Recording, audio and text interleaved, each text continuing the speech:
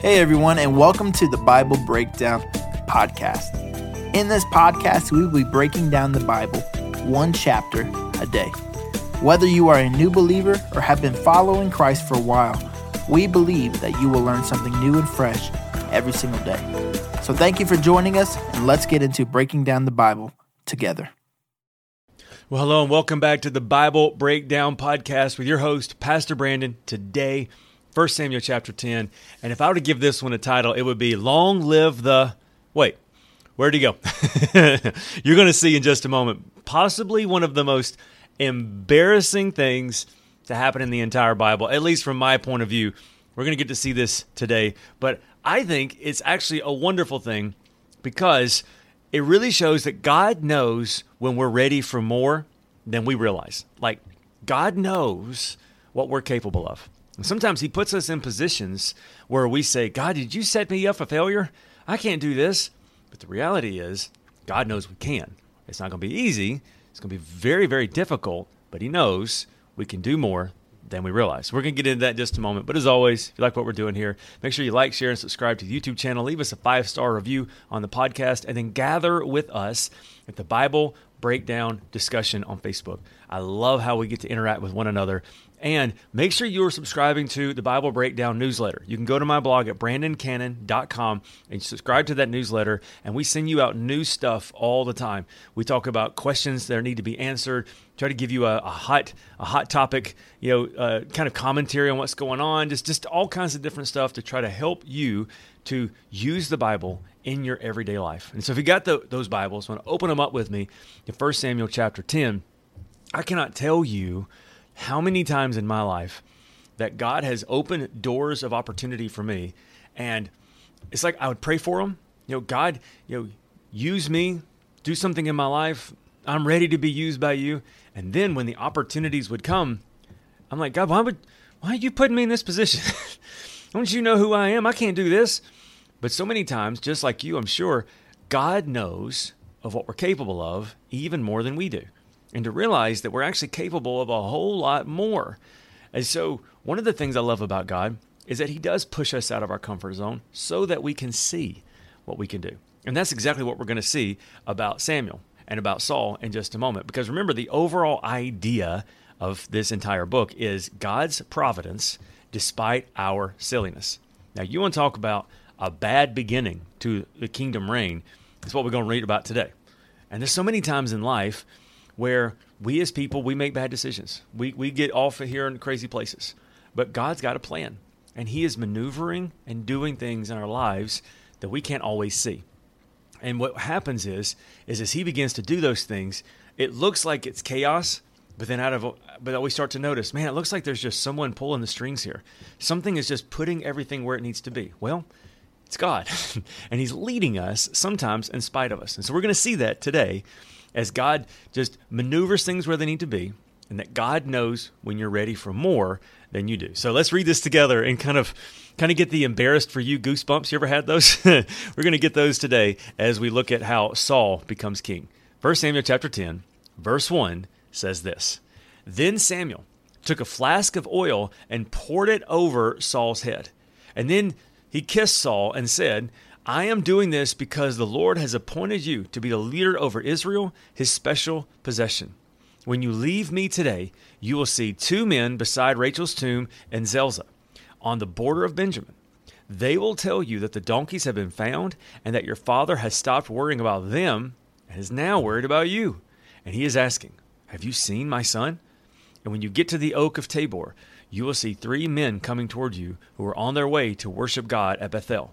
One of them will be bringing 3 young goats. Another will be bringing 3 loaves of bread, and the third will be carrying a wineskin full of wine. They will greet you and offer you the 2 loaves, and you are to accept. When you arrive at Gibeah of God, where the garrison of the Philistines is located, you will meet a band of prophets coming down from the place of worship. They will be playing a harp, a tambourine, a flute, and a lyre, and they will be prophesying.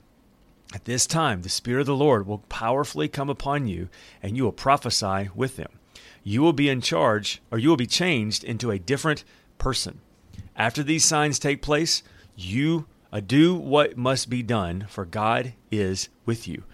Then go down to Gilgal ahead of me, and I will join you there to sacrifice burnt offerings and peace offerings. You must wait for 7 days until I arrive and give you further instructions." First of all, that's amazing. How specific was that? You're going to go here, you're going to go there, it's going to look like this, boom. It is amazing how specific that was. But can you imagine, too, if there's never been a king before, and all of a sudden you're going to be the king? I don't know about you. I'd need some very specific, like, God, I need 2 burning bushes. I need 3 people to turn 4 backflips. And I need just something so specific. And so because of that, God knows. And so he gave him very specific instructions. All right, verse 9. As Saul turned and started to leave, God gave him a new heart, and all Samuel's signs were fulfilled that day. Amazing. Verse 10. When Saul and his servant arrived at Gibeah, they saw a group of prophets coming toward them. And then the Spirit of God came powerfully upon Saul, and he too began to prophesy. When those who knew Saul heard about it, they exclaimed, "What? Is even Saul a prophet? How did the son of Kish become a prophet?" And one of those standing there said, "Can anyone become a prophet, no matter who his father is?" So that is the origin of the saying, "Even Saul is a prophet." When Saul had finished prophesying, he went up to the place of worship. "Where have you been?" Saul's uncle asked him of his servant. "We were looking for the donkeys," Saul replied, "but we couldn't find them, so we went to Samuel to ask him where they were." "Oh, what did he say?" the uncle asked. "Well, he told us the donkeys had already been found," Saul replied. But Saul didn't tell his uncle what Samuel had told him about the kingdom. And as you wouldn't, right? Like, I'm still processing it myself, so I'm not going to tell everybody else. All right, here we go. Verse 17. Later, Samuel called all the people of Israel to meet before the Lord at Mizpah. And he said, "This is what the Lord, the God of Israel, has declared. I brought you from Egypt and rescued you from the Egyptians and from all the nations that were oppressing you. But though I have rescued you from your misery and distress, you have rejected your God today and have said, 'No, we want a king instead.' Now, therefore, present yourselves before the Lord by tribes and clans." So Samuel brought all the tribes of Israel before the Lord, and the tribe of Benjamin was chosen by lot. Then he brought each family of the tribe of Benjamin before the Lord, and the family of Mitretus was chosen. And finally, Saul the son of Kish was chosen from among them. But when he looked around, he had disappeared. For they asked the Lord, "Lord, where is he?" And the Lord replied, "He is hiding among the baggage." So they found him and brought him out, and he stood a head and shoulders above everyone else. To which then I would say, and he was probably shaking like a leaf. Now pause. So imagine for a moment with me, if you can. God tells Samuel, okay, today's the day. And so there's 12 tribes in Israel. And so he gets, several people from each tribe. Everybody gets together to represent your tribe. So let's say there's several hundred people there. Okay, well, let's pray and ask God which one of the 12 tribes it's going to be. Pray and ask God.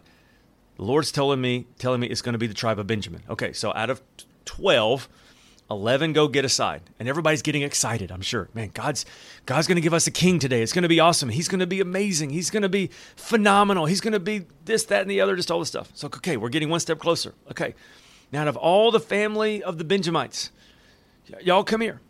And he starts to look, and he starts to go, okay, not you, not you, not you. And instead of getting discouraged, people are getting more encouraged. It's like, okay, we're going to find the king any moment now. So finally, the family of Kish. Finally, the son of Kish, Saul. Can you imagine just like the drum roll and all of a sudden the crash out? Pow! Saul! Come forth, Saul. Wait, where is Saul? Somebody found Saul? No one can find Saul. Let's go back to the Lord. Where's Saul? I think you almost can, like, this is not what happened. But my picture in my head is God kind of puts his hand over his head like he's got a little bit of a pressure headache. And he's like, well, here's the thing about Saul. He's over in the baggage. So they go find him, and he's hiding. How embarrassing is that? Hey, your wonderful new king is hiding. Okay, but they finally get him. And I got in my mind, he's like, what guys? I'll just make sure y'all's luggage is safe. I'm just trying to protect everything. Well, we got that. We're about to anoint you king. No, y'all go ahead. I'll just Saul, come on. And so they bring Saul out. He's a head and shoulders taller than everybody else when he finally stands up. And then verse 24. Then Samuel said to all the people, this, finally, is the man that is the Lord has chosen as your king. No one in Israel is like him. Pause, which I have to admit, I am sarcastic enough. I would look back at a friend and said, that's true. No one else is like him because the rest of us was here. He was hiding in the baggage, right? Unpause, sorry. All the people shouted, long live the baggage. I'm sorry. Long live the king. Then Samuel told the people what the rights and duties of a king were. He wrote them down on a scroll and placed them before the Lord. Then the Samuel and all the people went home again. Verse 26, when Samuel returned to his home at Gibeah, a group of men whose hearts God had touched went with him. When Saul returned with his home, that there were men who went with him.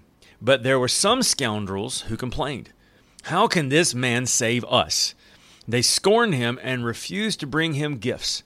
But Saul ignored them. Nahash, the king of the Amorites, had been grievously oppressing the people of God and Reuben, who lived at the east of the Jordan. He gouged out the right eye of each of Israelites, of them living there, and he didn't allow anyone to come and rescue them. In fact, all the Israelites east of the Jordan, there wasn't a single one whose right eye Nahash had not gouged out. But there were 7,000 men who had escaped from the Amorites, and they had settled in Jabesh Gilead. So what we're about to see is the first test of this slightly nervous king. So here's the question. Was God making a mistake? Should God have chosen somebody else? No. That Saul might have been nervous. Saul might have been afraid. But God knew exactly what he was doing. Now, we'll get into much later what Saul does with this trust and what happens. But in this moment, this is who God had chosen. And obviously, Saul did not think he was up to the occasion. But what happened is when he became king, God began to empower him the way he needed to do what he needed to do. God doesn't call the qualified. He qualifies those he's called. And so I want to encourage you today that if you're in a season right now where you feel like maybe God's made a mistake, and say, you know what, God, I don't know. I don't know if this is, I don't know if I can be a parent to these kids. I don't know if I can stay in this marriage. I don't know if I can stay in this workplace. I don't know if I can stay in this relationship. Though the pressure is too tight, it's too difficult, it's too hard. Can I tell you, if God's got you there, He has the ability to not only keep you there, but for you to thrive there. That maybe God has more confidence in you than you have in yourself. And so when you don't trust yourself, maybe trust the Lord. That the Lord knows what He's doing. And if He's brought you to it, He can see you through it. And so I have courage today that if God had put you in a situation, if He's given you that family, if He's given you that relationship, if He's got you at that job, then He's got enough power to sustain you even through it. Let's pray together. God, thank you so much for today. Thank you, God, that your word teaches us more than we could imagine about you, about your faithfulness, and about your word. I pray, God, that you will move in our lives and give us the courage to take every next step. In Jesus' name we pray. Amen. Amen. Well, don't forget, God's word says in 1 Samuel chapter 12, be sure to fear the Lord and faithfully serve Him. Think of all the wonderful things He has done for you. God is for you more than you realize. And so if He's got you in something, He can take you through it all the way. So have courage, stand up, and be counted for the Lord. In Jesus' name. I love you. I'll see you tomorrow for 1 Samuel chapter 11.